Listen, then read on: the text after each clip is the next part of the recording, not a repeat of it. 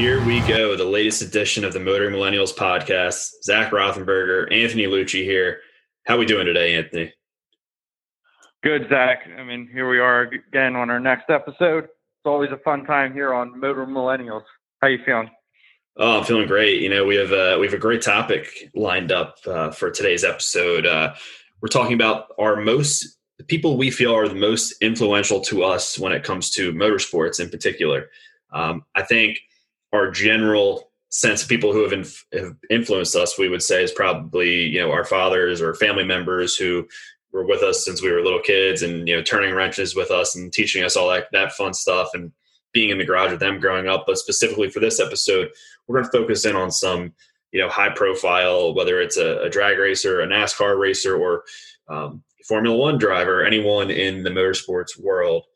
So before we get into that, though, let's just recap quickly some of our previous episodes and recent episodes that we've had, in case anyone listening has missed them or wants to listen to them again.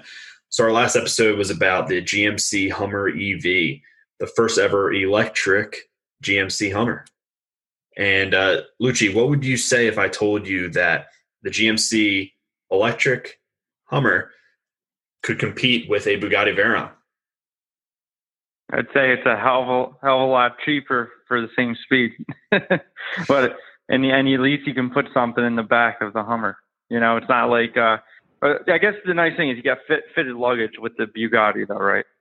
Yeah, that's right. I mean, I guess the way I look at it is with the Hummer, you can pick up a crate engine and throw it in the back and take it to your garage. Hey, right? There you go.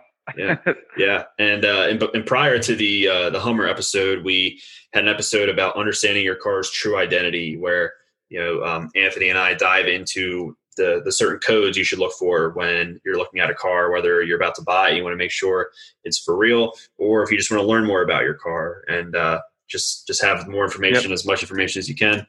That was a fun episode. That's a very helpful episode. I mean, so anyone who's wants to learn more about the vehicle in their garage, or you're looking to buy a car off of one of the many marketplaces out there, we have an episode on that as well from a little bit back. You know, make sure you do your research, and, you know, we're definitely here to help you if you have any questions through that process. Yeah, exactly. And you know how to reach us on our social media channels. So give those a follow and be sure to check those out. And our previous episode prior to that, before we dive into this week's episode, is we were talking about preparing your car for the winter months, which unfortunately is more applicable now than ever. You know, and I know firsthand, I tucked away my Camaro for the winter in order to get the Nova out of the trailer and start working on that for next year's racing season. So I guess that's really unfortunately, that's my only car update was we got the Nova out. We're ready to work on it. So stay tuned for more on that. Lucci, what's your car update for this week? Yeah. I got a small update too, Zach. The only thing I did this week was I went down to the hardware store, picked up 4 small stainless steel screws for the hood grills on my WS6 Trans Am. So he said this car was not a show car perfect by any means when I got it. It was missing the hood grills and the hardware, of course. When's that not the case? But yeah, so got them. They're stainless steel, so I'm going to paint them black so they don't stick out like a sore thumb. But, you know, something small, but, you know, keeping the project moving forward. You know, that's the name of the game, I guess. Yeah, that's what it's all about. And, you know, little details like that are what really makes the car, you know, and it's going to look fantastic. It's going to look fantastic when it's done. And I know I can't wait to see it. I can't wait to go for a ride in it too, you know, and unfortunately it's almost wintertime here in the Northeast. But yeah, no, that's great. And it's cool. So we're both making progress there, but let's dive into today's episode with our most influential faces, we'll call it, in the motorsports world, whether it be in our life or just in general, the public. So Lucci, what do you say? You want to kick us off? We're each taking 2 just to put in perspective for the listeners. And, you know, there's going to be some people we missed for sure. And if you feel strongly, give us a shout out on social media. Let us know who you think was influential in your life. We'd love to hear your story. So Lucci. Yeah, exactly. Yeah. And I think there's so many great icons out there and people that, can influence you in one way or another, especially in the motorsports world. I mean, I guess we have such a great, legacy and, time period, to pull from when this motorsports first got started all the way up until today. But I'm going to start out with the one and the only John Force. I mean, I don't think it's hard to deny the passion that he has, and I think that's so contagious. I mean, when you go to a race and you see little kids that are carrying around those plastic dragsters and they have his shirt on and stuff like that. I mean, that's when you really know that someone has a huge impact on not only your life, but a lot of others as well. So, I mean, he has 151 wins in his career, 16-time NHRA world champion, 20 championships overall. And I mean, he's really built an empire out of nothing. Like, he came from literally nothing. And I know he used to test his race car on the street he lived on. And I think the one time he actually crashed into the railroad tracks at the end of his street. Oh, wow. So, yeah. So, I mean, it's but that's kind of you think about when you're building your first car and it's I just want to take it out on the road and drive it and, just tear up the road. I mean, that's what he did practically. Right. So, it's kind of really starting from nothing and building an empire.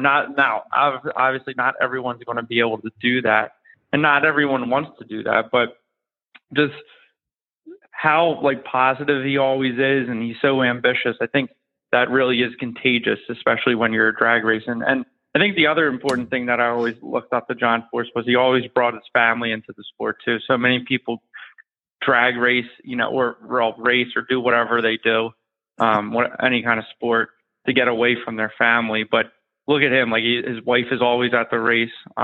His daughters have raced, and it's just, he really made it into a family event. And I think, some people want that. I know that I like bringing people to the drag strip and getting them, to share the passion and hoping they, get bit by the bug, so to say, as well. And John Force has definitely, done that in his family as well, and included all of them. So that's going to be my number one. Yeah, and John Force, I mean, just think about it. He literally has been the face of the NHRA for an extremely long time. And with all due respect to, the Colettas, the Schumacher, Don Prudhomme, and all those guys, Warren Johnson, Bob Glidden, he's literally been the face of the NHRA and kind of the spokesperson, if you will. And for the same reasons that you said is why it was so hard for me not to pick him in my top two. Funny story really quick is when he won his 113th race win, National Dragster on the cover said Lucky 113 as the slogan, the headline. And my birthday is January 13th, 113. So, there you go. So I cut that out and put it in my helmet for racing as a little good luck charm. So just to speak to how influential he was for me as well. And, and my dad is a huge John Force fan. That's so cool. Yeah. So he's just been monumental to the sport of drag racing, and nothing but great things to say about that man and his family. And it's great you bring up the point about family too, is because I feel like in motorsports, family is a common theme with a lot of these guys and gals, which is great, which is what really makes the sport that, what it is. Exactly. Yeah. What would one person you would say be, Zach? Yes, this is man, John Force is such a tough act to follow. So out of my two, I'm going to start here. Erica Enders. Oh, that's a great pick. Yeah, especially, it's funny. So I started junior drag racing in 2004 when I was 12. Okay. And the movie Right on Track with Erica Enders and her story was a Disney Channel movie. I'm sure a lot of listeners have watched it.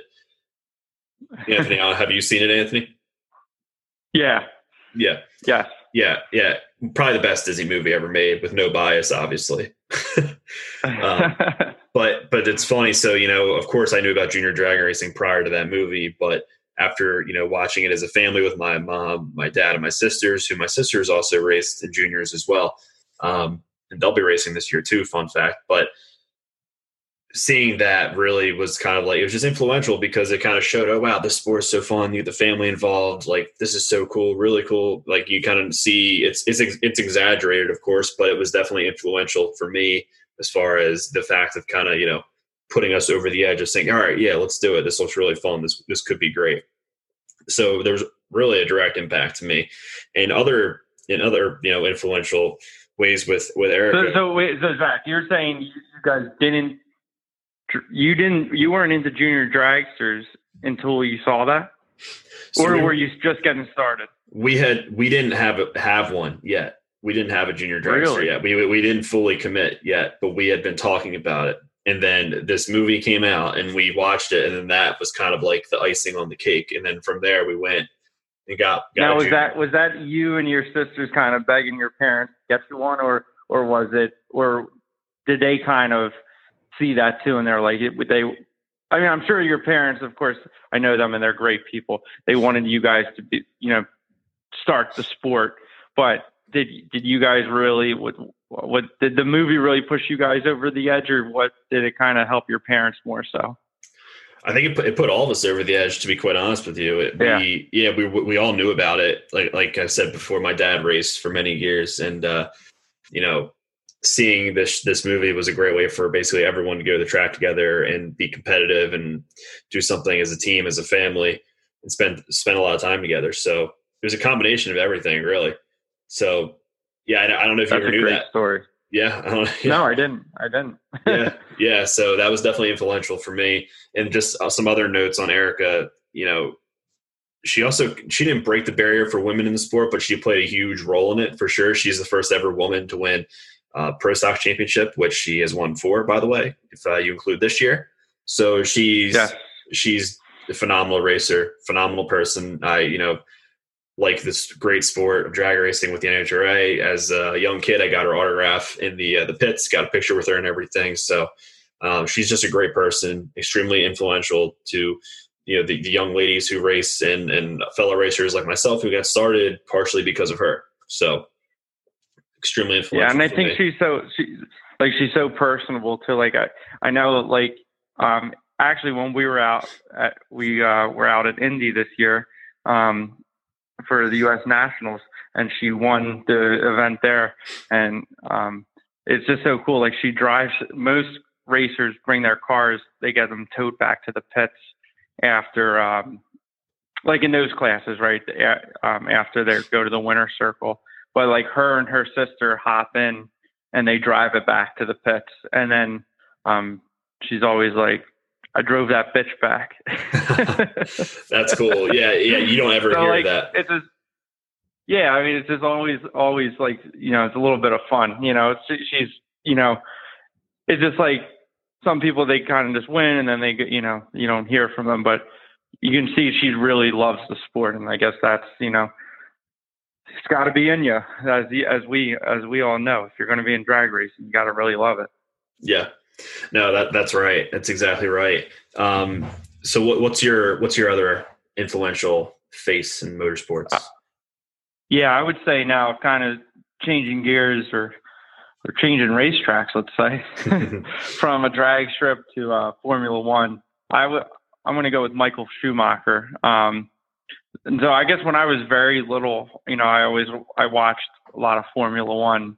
I didn't, I'm talking very young. I didn't know too much about cars back then. I just know they went really fast. And, of course, at that time, we're talking early 2000s, late 90s, early 2000s, he, drove for Ferrari, of course. And, was really kind of, I guess when he came on with the brand Ferrari in 1996, they were pretty unreliable. And then, that started changing. Obviously, he was just unbeatable almost. So I think one of the other things is, with him is he always seemed just like so approachable in interviews and very, just very personable again. And then,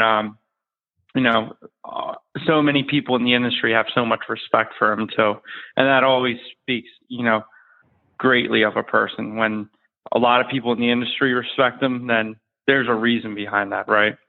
But yeah, I mean, he just kind of, one of the things was when I was a kid, just wanted to race a car, didn't know how, and I was probably 10 years away from driving, but wanted to be behind the wheel of a car.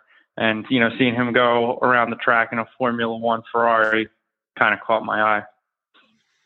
Yeah, no, that's very cool. And that's unique too, because I'm not familiar with Formula One racing at all. So it's a cool story. And no, that's great. I never knew that about Ferraris back in the 90s, how apparently they were unreliable. I find that hard to believe, but hey. Yeah. Yeah. And I mean, one of my dream cars is like a 550 Maranello, which is from the late 90s. And I believe, I don't know if don't quote me on this, I don't know if he had helped, worked with Ferrari in developing some of those cars. I mean, I know the F50 engine was a Formula One engine, and that was in the, I guess, 95, 96, around that time period. And of course, he was, the main driver for Ferrari back then. So I always loved the Ferraris from back then. I know they're known for catching on fire and stuff, but they're beautiful cars. And, so I guess maybe that's probably part of it too. It's okay, I see the race car, and then you see the cars that Ferrari sells, even though they're still unattainable in some regards. But, you kind of can see your vision, you see yourself driving that car one day. And I think that's it's always that vision that you have ahead. And he actually got started racing go-karts, which I just learned that recently, and it kind of makes sense. Well, go-karts, Formula One, they're kind of similar. So, again, kind of just like Erica Enders, starting out small and then ending up being a world champion. Yeah, no, exactly. That's extremely influential and inspiring, especially when, like you said, you see someone blatantly, you start at the go-karts, literally the most entry-level part in the world. And then you see Eric Enders, for example, starting junior dragsters, a very entry-level, young start, grow up and hit that, that maximum goal that we all shoot out for and dream. It's just great to see that. And the fact that they're even better people is what makes it even sweeter. Exactly. And Zach, I mean, I think we talked about this in another episode about muscle cars. You don't have to have the greatest thing in your garage. You can even build something. I mean, you can build a go-kart in your garage, very basically, or you can get one for pretty cheap and fix it up. So, I mean, if you really want to get into the sport and, and money is, an issue, or you don't have a lot of expendable income to do that, you can still have fun. And I mean, a lot of these drivers that we are discussing, they didn't come from anything. They started from the bottom, and they built they kind of paved their own way. Yeah, exactly. It's just a testament to hard work. And if you want it bad enough, you're going to go out and do it, right? And do it the right way, of course. Exactly. Yeah. And who's someone else, Zach? Yeah. So my next person for me is absolutely my number one over anyone in the motorsport world. I don't care. There is no argument. We're going with the Intimidator. Dale Earnhardt. Yeah. I mean, growing up, I watched NASCAR every weekend with my dad, and that was the thing we always pull for Dale Earnhardt. Easily, I don't care. This is not negotiable. The best NASCAR driver of all time. Okay, best NASCAR driver of all time. 78 career wins over a 22-year career. He started in 1979, and obviously, rest in peace. He passed away in the accident at Daytona in February of 2001. I remember that day like it was yesterday. I remember exactly where I was. I remember who I was with. I remember watching it on ESPN. Not a good day. I actually remember that too. Yeah, I think a lot of people do. When you lose someone. You want to hear a quick funny story? Yeah, let's hear it. So my dad had we still have it somewhere, like one of those model car kits that you build and you put the water decals on the car. Do you know what I'm talking about? Oh yeah. Of his car, right? And the night that happened, my brother and I were pretty young, and we were fighting over who would get that. Because one of us, and like it sat in our basement for years. And my brother, which at the time was much bigger than I was, picked me up and threw me through a table. Body slam.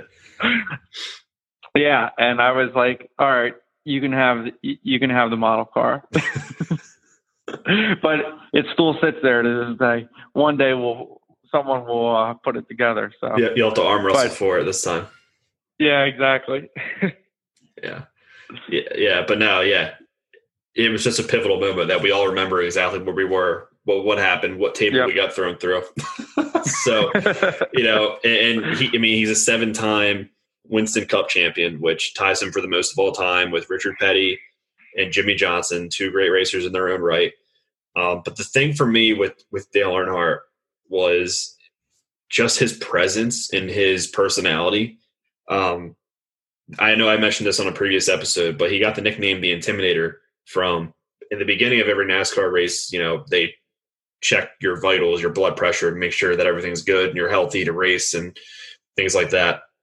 And there's reports that whenever Dale would walk in the room, all the other drivers, their blood pressure would instantly, go up because he would walk in the room and everyone knew they were in the presence of greatness. He was such a great driver. He was so stoic, just so even keeled, almost emotionless, if you will. And it just struck instant chills and fear to these other racers' veins. I did not know that's where that name came from. Yeah, that's where the name came from. Exactly. And wow, that is really cool. Yeah, exactly. Something like that. I know. Yeah, it's such a cool story behind how he got such a powerful nickname.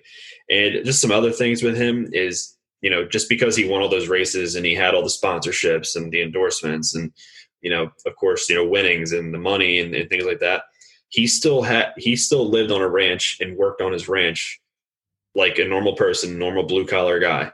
He didn't let anything get to his head. He just loved racing. He was a very old school, rubbing is racing type of guy, and was just so cool. And so, it just puts a lot into perspective hearing his story and seeing how he was. And you could tell by the way Dale Jr. is today. There's a great family, great group of racers and people, that's for sure. So, and I always try to practice like his demeanor when I would race, and still to this day, you try to keep even keel. You have a poker face, and just very influential for me and to everyone who turned a wrench in their life. So, yeah, for sure. Yeah, he's my number one of all time. And I think there's definitely other people that could have been in our top rankings for sure. For example, Bill Grumpy Jenkins. He's definitely someone. Connie Coletta could be one, obviously. Don Prudhomme, and there's a lot of other. Tony Stewart is another one. Richard Petty. But that's what we got, and we'd love to hear what everyone else is on social media, and definitely let us know your takes as well. But before we get to that, Lucci, I think that brings us to our next Motor and Moment. That's right. What we got? All right. So the Motor and Moment of the week. We were thinking about this because it's starting to get cooler outside. On certain nights, of course, we could still get a few warm spikes, but a lot of us keep our paint cans in the garage outside, most likely. And if it's not a heated garage, you got to keep in mind that paint inside of the can gets cold as well. So if you're going to go paint something, now what I usually do is I bring the part downstairs. And make sure it's ventilated downstairs, and don't tell your wife, girlfriend, your mom, whoever, that you're doing this, because they might complain about the smell. But I'll usually, if it's a small part, I'll spray it downstairs where it's warm. But the tip is to bring the paint can inside and let the paint warm up. So even if say the temperature is going to get warm during the day, that paint might still be cold. So make sure you bring it inside your house like the night before the day and let the paint get warm, because your adhesion is going to be a lot better to the part. So that is our motoring moment of the week. Yeah, that's a great motoring moment, Lucci, because I can't tell you the amount of times I've used a cold spray can and I go to spray something and it just spits gobs out and it ruins it. So something that definitely gets overlooked. It's a great point. So that being said, unfortunately, I think it's time that we wrap up the latest episode. Like I said, please reach out. Let us know who your influential faces, people, and folks are in the motorsports world and in your automotive journey. And also, if you don't mind, give us a follow on Instagram, Facebook, YouTube at Motoring Millennials. Give us a subscribe on Apple Podcasts, Spotify, wherever you listen to your podcasts, and leave us a review if you'd like. We'd love to hear from you. So thanks again, everyone, for tuning in, and keep on motoring and stay tuned for more motoring moments. Hit it.